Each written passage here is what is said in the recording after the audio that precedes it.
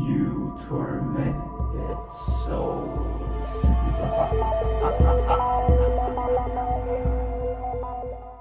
Sound effects in this podcast is brought to you by Festlian Studios, BattleBars.com, and Pro Sound, and some of them are made by the Dungeon Master himself. This show is R-rated, so everybody, be advised. Hello and welcome back to Nordic D&D. This episode is going to be a bit different, guys, because we're not going to have a normal D&D show, but we're going to have an interview show instead, where we're going to interview Bastian Merkenbach, who plays Kettle. The video version of this interview you can see on the Nerd Hangout YouTube show, where we also have Nordic D&D, the Ariana Saga podcast. They are both the same. I am the host for both of them. The YouTube video is more nerdish, not only D&D, but all kinds of nerdy stuff, and I would recommend you to check it out also, guys. Nu bruger jeg allerede på et one-shot, hvor de skal tilbage sådan og forsøge at stoppe hende eller redde hende. Hey guys, welcome back to the Nerd Hangout. We already started talking about D&D in our Danish language here in Copenhagen, Denmark. As you can see, Bastian Merkenbach is a player that we have on Nordic D&D. He plays the character Kedal, and as you can hear, he's passionate about D&D. So we're going to talk a little bit about that today. Yeah, very much so, and I'll switch to English now.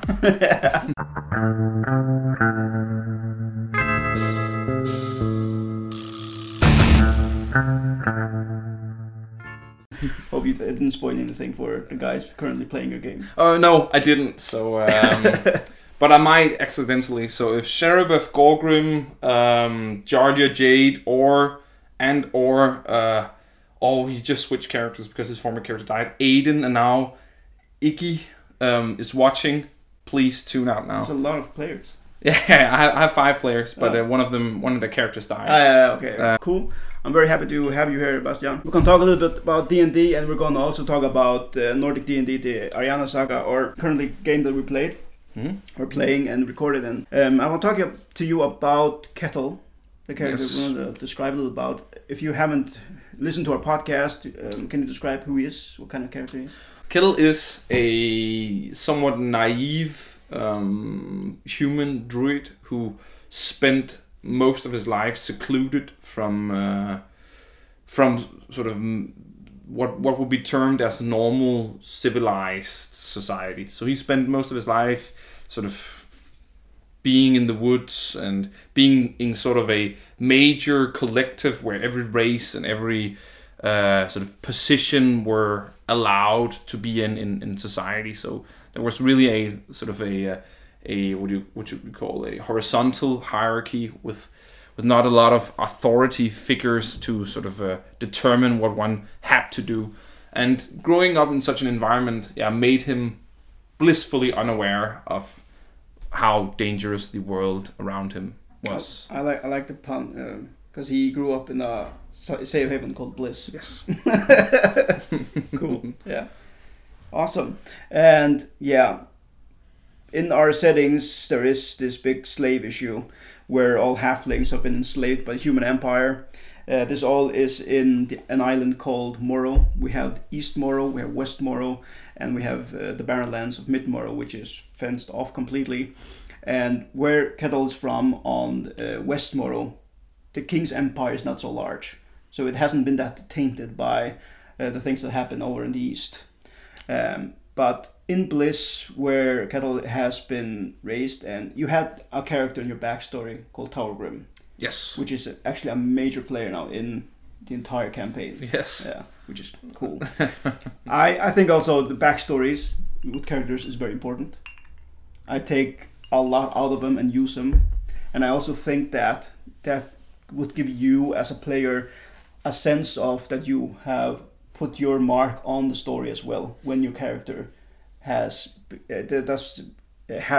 show himself in different occasions. What's your opinion about that? About backstories, putting backstories in games? Just if I say, how important do you think a backstory is for a character? Well, it is very important. I think so. At least in my opinion. Mm-hmm. Opinion it is, but it is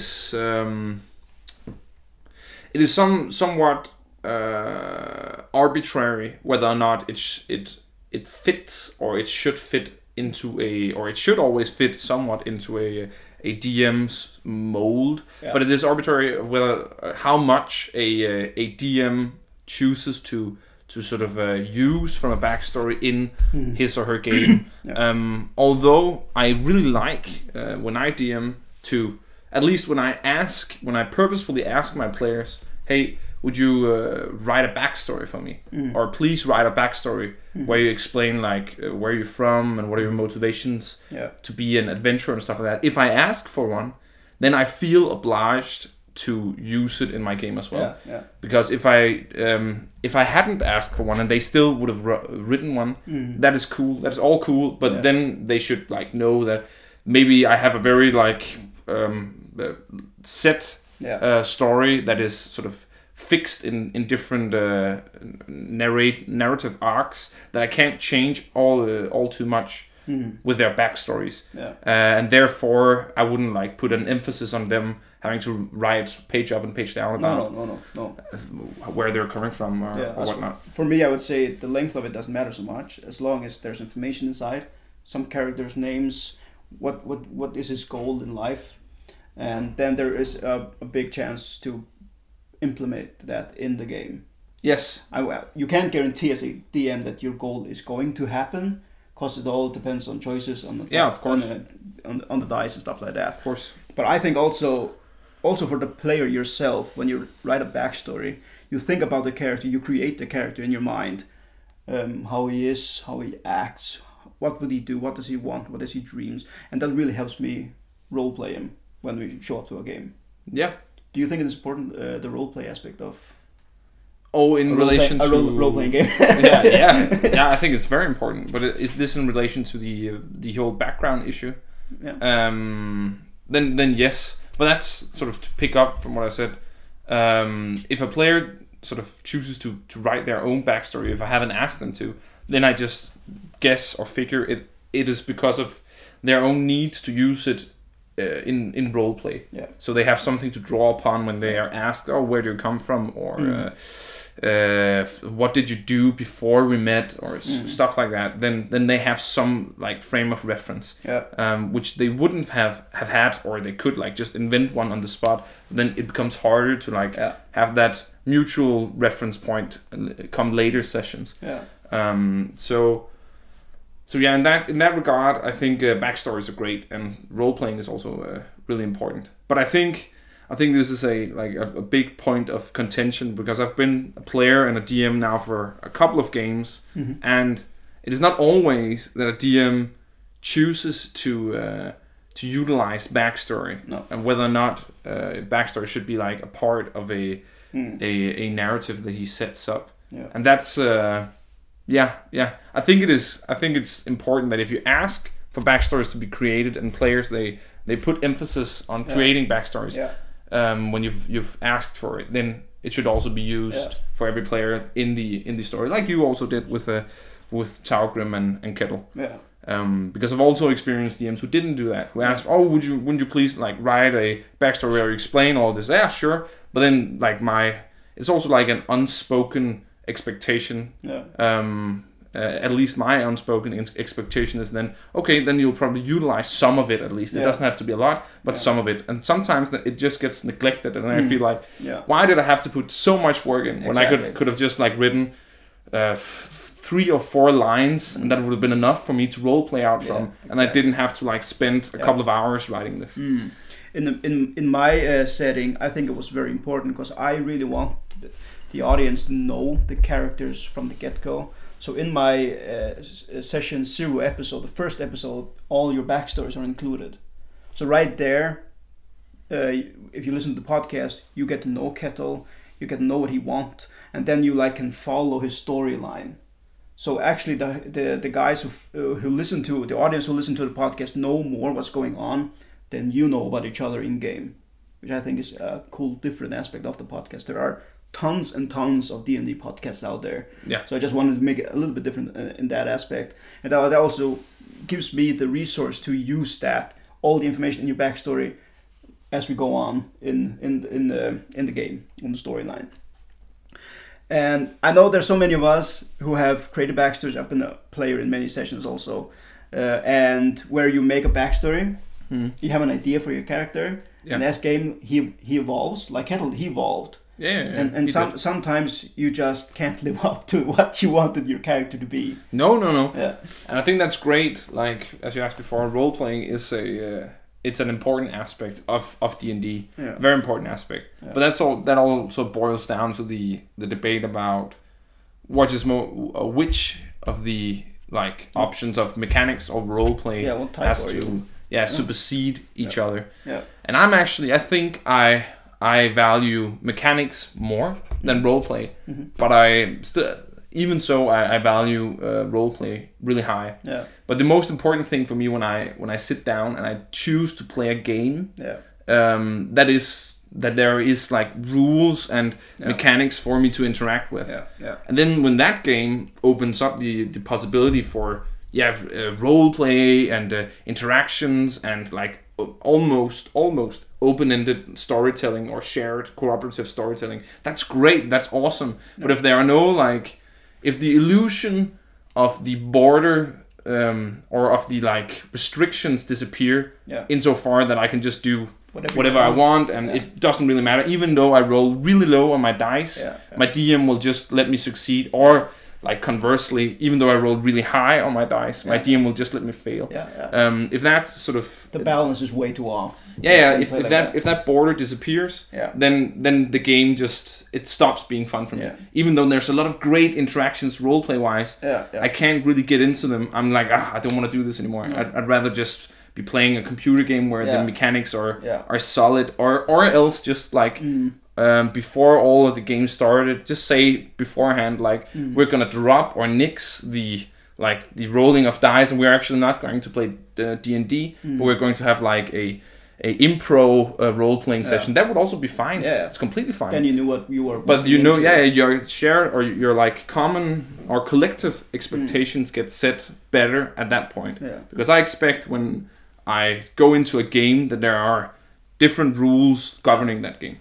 I think also a good example is actually we play a game on Roll20 with Martin, who plays Hunter in the podcast, where he DMs. It's a Danish game called Naturen går til Koreme, and there I play a monk, the Baxi monk, and he has been training to be a monk, and he has very high expectations for himself, and there also he wants to be the best monk fighter, but in game the game dynamics like force him to acknowledge you can fail, and he meets that point and he actually becomes very depressed that he does fail, and it strikes him really hard. And I think that it's cool that the game dynamic sets those boundaries there, because when you are only level 1 or level 3 you aren't the best, although in your backstory you want them to nobody can stop me kind of thing. And I think it's very awesome, and it also puts a good carpet for a great role-playing opportunity for Masakine, the monk that I play. So if I could just do what I want in the Werner rules and dice, I wouldn't have that role-play possibility at all. Exactly. So that's sort of, and I can completely understand that my view of like a role-playing game, that the game supersedes the roleplay, that is actually also in some regards an unpopular opinion, because sometimes a lot of people, for example, think that min-maxing and stuff like that is wrong, and I do so also. I share that opinion to a certain degree, because it isn't, like, in my opinion, mandatory to min-max.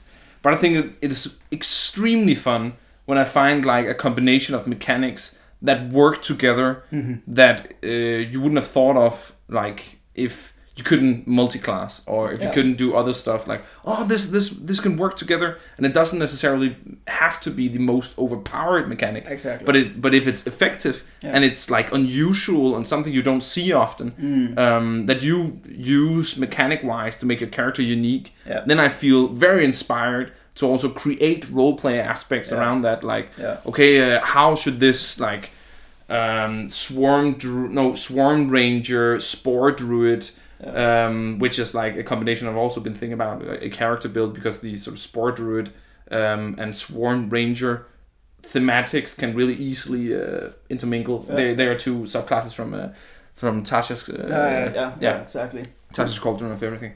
And how do you sort of intermingle that and use their abilities together, having them fuse in such a way?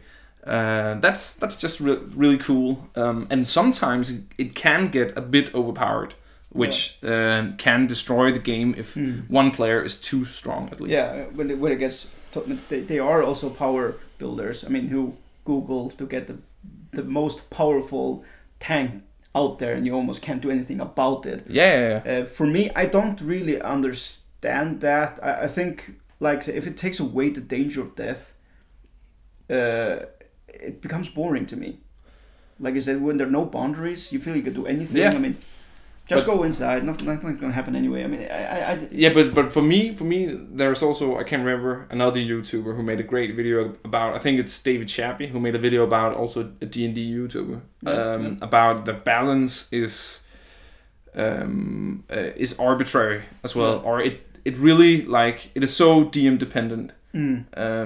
Insofar that you can make the most tanky, you can make like the craziest totem barbarian out there that can take like infinite amounts of damage. But then you can just introduce him to a Mind Flayer who deals psychic damage, which is his only like Achilles heel, exactly, can stun him via intelligence saving throws, which is probably also something he's very bad at. So and not only that, you can also just introduce him for an overwhelming force of enemies that would like kill any other normal character, but just presents like a huge what you call difficult encounter for him, situation, but something that he might be able to handle because he has such a powerful build. So difficulty is always DM dependent. That's also the skill of the DM to figure out how do I balance this game here. Because if that scene is set up for the one barbarian, the other players most likely going to be slaughtered at that scene because they can't take all the same damage. Yeah. So that would be very difficult actually. And that's the I think that's also the crux of the problem with having one guy like overtly min-maxing compared to the rest of the maybe just like average party. Yeah. Because if that happens, then the balance will be tailored either to the general party, and then it will be too easy for him, or it will be tailored to him, and then it will be too difficult for the rest of the party. Exactly. So that's a very, very hard balance to strike as a DM, at least in my opinion. Yeah, I agree. Totally agree. So do you use flaws for a character when you are a player? Yes, always. I think also that's very important. Really gives a crack to your character to roleplay with. I think it's very important to have like a flaw, because it just sets up a scene for you to maybe stumble easier or to make you more unique. Yeah, I had one time an idea to actually make a wizard or a sorcerer who had the major flaw of actually being blind. Well, that will exclude you from the like majority of spells in the game. I know. But if we could discuss with the DM that he could magically by some way see, like he could cast a spell of sight, or he could in some magic way cast those spells by holding another cantrip, concentration cantrip or something like that. But then also you have to exclude all your... Yeah, you could also just have a familiar where you use the ability to see through the eyes of the familiar. That would also be very cool. Sure. Also. But in those, that's also like a point of contention where I'm probably on the opposite side, because I like flaws, but I like flaws, at least the flaws the players give themselves as like great ways of roleplay or great opportunities to roleplay, and then I might introduce as a DM some flaws that hinder the or create primarily create actually not hinder but primarily create more opportunities for roleplay that are interesting and that might conflict with some of the players' like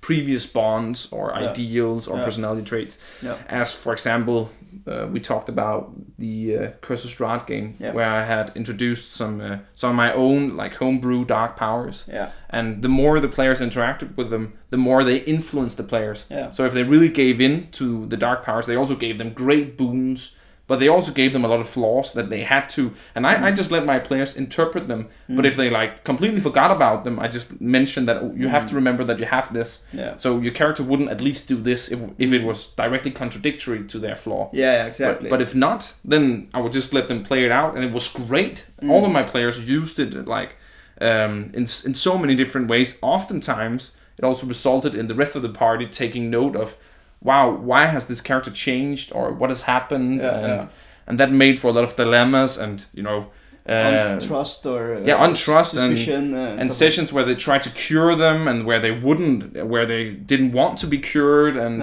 where they had to go through that whole ordeal there. So in my opinion, those kind of flaws are great. Yeah. But if you as a player, at least in my opinion, if you give yourself a huge flaw that has mechanic disadvantages, like being blind, because that gives you mechanic disadvantages, then you need to speak, at least in my opinion, to the DM about having something to compensate for that. For example, if you, let's say you grew up your entire life not being blind but only with one eye, you would still have disadvantage on like ranged attack rolls and perception checks. Yeah. But maybe because that's also how completely blind people usually do, as far as I know. Yeah. Correct me if I'm wrong. I hope I don't generalize here. But then you compensate by heightening your other senses. By being like way better at listening and smelling. And maybe also like the sensory touch. And that could then give you maybe advantage on perception checks using hearing and smell, and and maybe also advantage in some other skills, or maybe even saving throws to compensate for the disadvantage on ranged attack rolls. So it balances out. That is fair in my opinion, because. But I just think it would be I know, but it would be fun to try it out, and also if he had this wild magic ability, so he would like throw a spell and then you have to toss a dice and see what the result is on the spell, because maybe he's been a wizard for a long time and he lost the ability to control his power for each.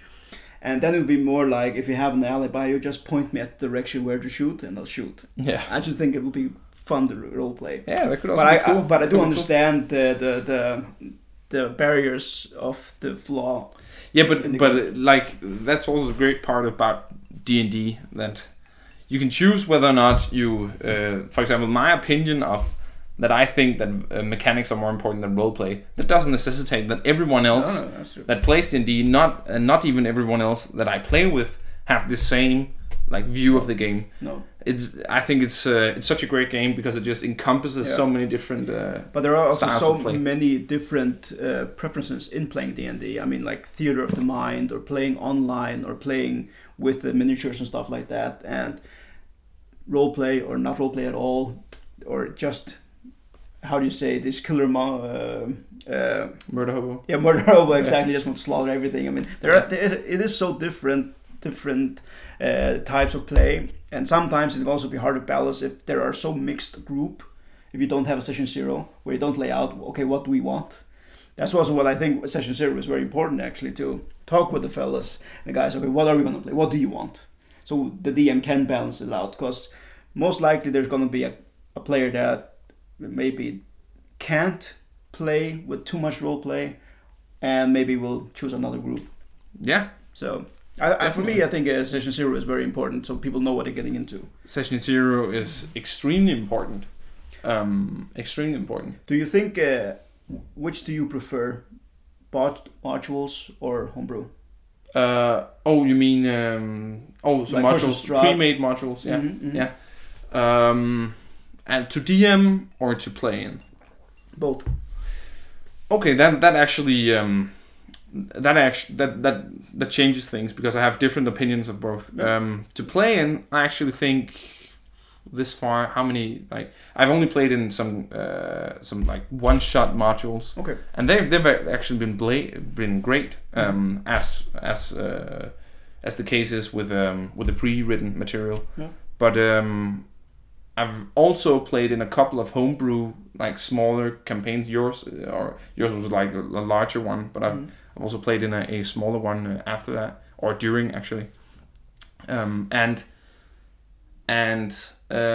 during that, and also Martin's, yeah. So that's 3. I actually think the homebrew campaigns I've been in, at least, have been more great, because there's been, at least in my opinion, there's been much more flexibility insofar that the DM has been able to put stuff from my backstory and the other player's backstory into the story, and allow that to change a lot around the game. And that can also happen, of course, in pre-written material. It's a bit harder though, isn't it? Yeah, but that's where I like transcend into my opinion of DMing homebrew contra or versus pre-written material, because I've tried. The first times I tried DMing was homebrew, and that was okay. I don't think I did a particularly bad job, at least in my opinion. My players might correct me. Just tell us in the comments. Yeah, tell us in comments. But the really hard part about that was that I had to spend so much more time doing a lot of and I actually enjoy doing writing, and that you have to enjoy doing a lot of like creative writing and small like boxed text for every encounter of like different scenes and stuff like that. And that is really fun, but for me it just became too much it became too much work if I knew I had to like have regular sessions, and I knew I had to have every session at a level that I was comfortable with DMing. Then I felt the need to do too much, and then it became more of like a work kind of thing for me than it was a hobby. Yeah, exactly. And then I didn't want to do it anymore. So I transcended from there into pre-written material, and I think the bulk of the pre-written material that I've been through, I've DM'd a lot of like smaller campaigns, or like where it's only maybe, it couldn't even be called a campaign. It's like a series of one shots that are connected. Yeah. Okay.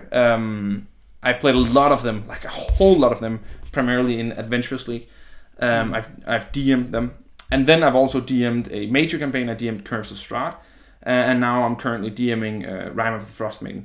And I think like the creators behind these kind of modules and campaigns are great. Yeah. They do so much work. Yeah. You have all your material right there. You don't have to work so hard on it. You just have to read on it, right? Yeah, exactly. Exactly. They do so much work for the DM, and for me, then that means that I can actually spend most of my time when that is already done for me. I can spend the bulk of my time doing the parts of the creative writing that I think are most fun, and that is putting stuff from my players, like the interactions they do and the backstories they have and all of that, into the pre-written material. Yeah. So I homebrew a lot of stuff in there to fit in. Okay, where can I like make these guys' backstories fit? And then we have a couple of sessions where we talk about like how their backstories are, and maybe a couple of things need to change if they need to fit in with the locale. But then we talk it out about their backstories, and we find a great way for them to have like a lot of connection to the world. And I feel like that have made a great that is a huge difference in these like long spanning campaigns. Compared to the smaller one shots that I've also been running with the pre-written material, because those are like in Adventurous League, you just meet up, you play, and you go home, and it could be different people coming in and out all the time. That to like compared to the long running campaign where they have like narrative ties to the world, that is like, it's a huge difference, and it makes for so interesting roleplay. So I actually enjoy the pre-written material more than my own homebrewing, at least until I have more time to do so. I understand. Because also in the Nordic, the Ariana Saga, Nordic D&D, there's lore, there's the entire world to create. I mean, and then all the players, and we have been playing for many years actually, because we can only play once a month, and that makes it very long time to between the sessions. The downside to that is to remember everything that happened, and we want to play as often as we can. The upside with that is I have time to make all these planning, and I have time to record it and to edit it and then upload it and stuff like that. So yeah, but it is a ton of work. How long, Bastian, have you been playing D&D? I've been playing D&D since the end of 2018, so that is 2.5 years, a little more. Okay. Around this time, yeah. Do you Avengers League here in Denmark? Do you know anything when it's going to be up and running again? Yeah, I do actually. I know that in Roskilde, in Denmark, they are already starting up come the start of May here. Okay. So I think the 6th or the 9th, around that time of May, they start opening up in a shop called Fanatic in Roskilde again with live play. Okay, cool. Yeah, again. I'm glad to hear it. Yeah. Everything's been shut down now. We're gonna cover it for a long time now. So finally, things are slowly opening up again. So that is great. That's the great thing about D&D as well. Another thing, keep like showering the hobby with praise. Yeah. It is that you can play online. You can play any format basically, and there's of course differences, and people get into better like live play. Some people are better at getting into live play, and other people are better at getting into online play. But you can do both easily, and it opens up a lot of like creative opportunities to play as well. I've downloaded, for example, a voice mod changer when I DM online, I can like change the pitch of my voice. If they meet a dragon, then I can go sound like Smaug and yeah. Oh, that's cool. Yeah. So for example, that option wouldn't have been there if we played live. Even though I enjoy playing live more than I do online, but I just think that that creative addition to the game is so great. Yeah, I love understand stuff like that. I understand that. I think also it is cool to play online with all the monsters that they have, the overview you have, and it's fast to set up and it's fast to quit again. Compared to when I play here, I have to put all my buildings that I built up and then take it away afterwards, and it just takes a lot of time. So I think there is pros and cons with it, because I think it's very awesome to meet as friends, to socialize over a game and have fun with that. And you don't really have that aspect when you play online. No. Not the same way anyway. Yeah. But we play together once every second week. Yeah, every second Thursday. In Martin's game. So if you are Danish, check it out, guys. It's very fun, and Martin does an excellent job DMing that game.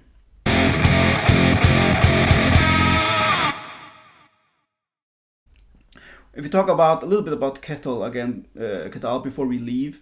Sure. Do you think role-playing him in a setting where he has to be interacted with slave issues and doing something about it, was that hard to role-play?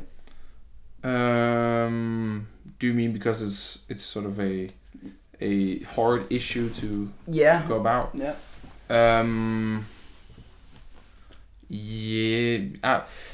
I felt the tension and the importance of the issue in game as well. I feel like that's sort of every time issues like that emerge. Also, if it's just like if it's a town an issue or a murder spree or stuff like that. Help needed.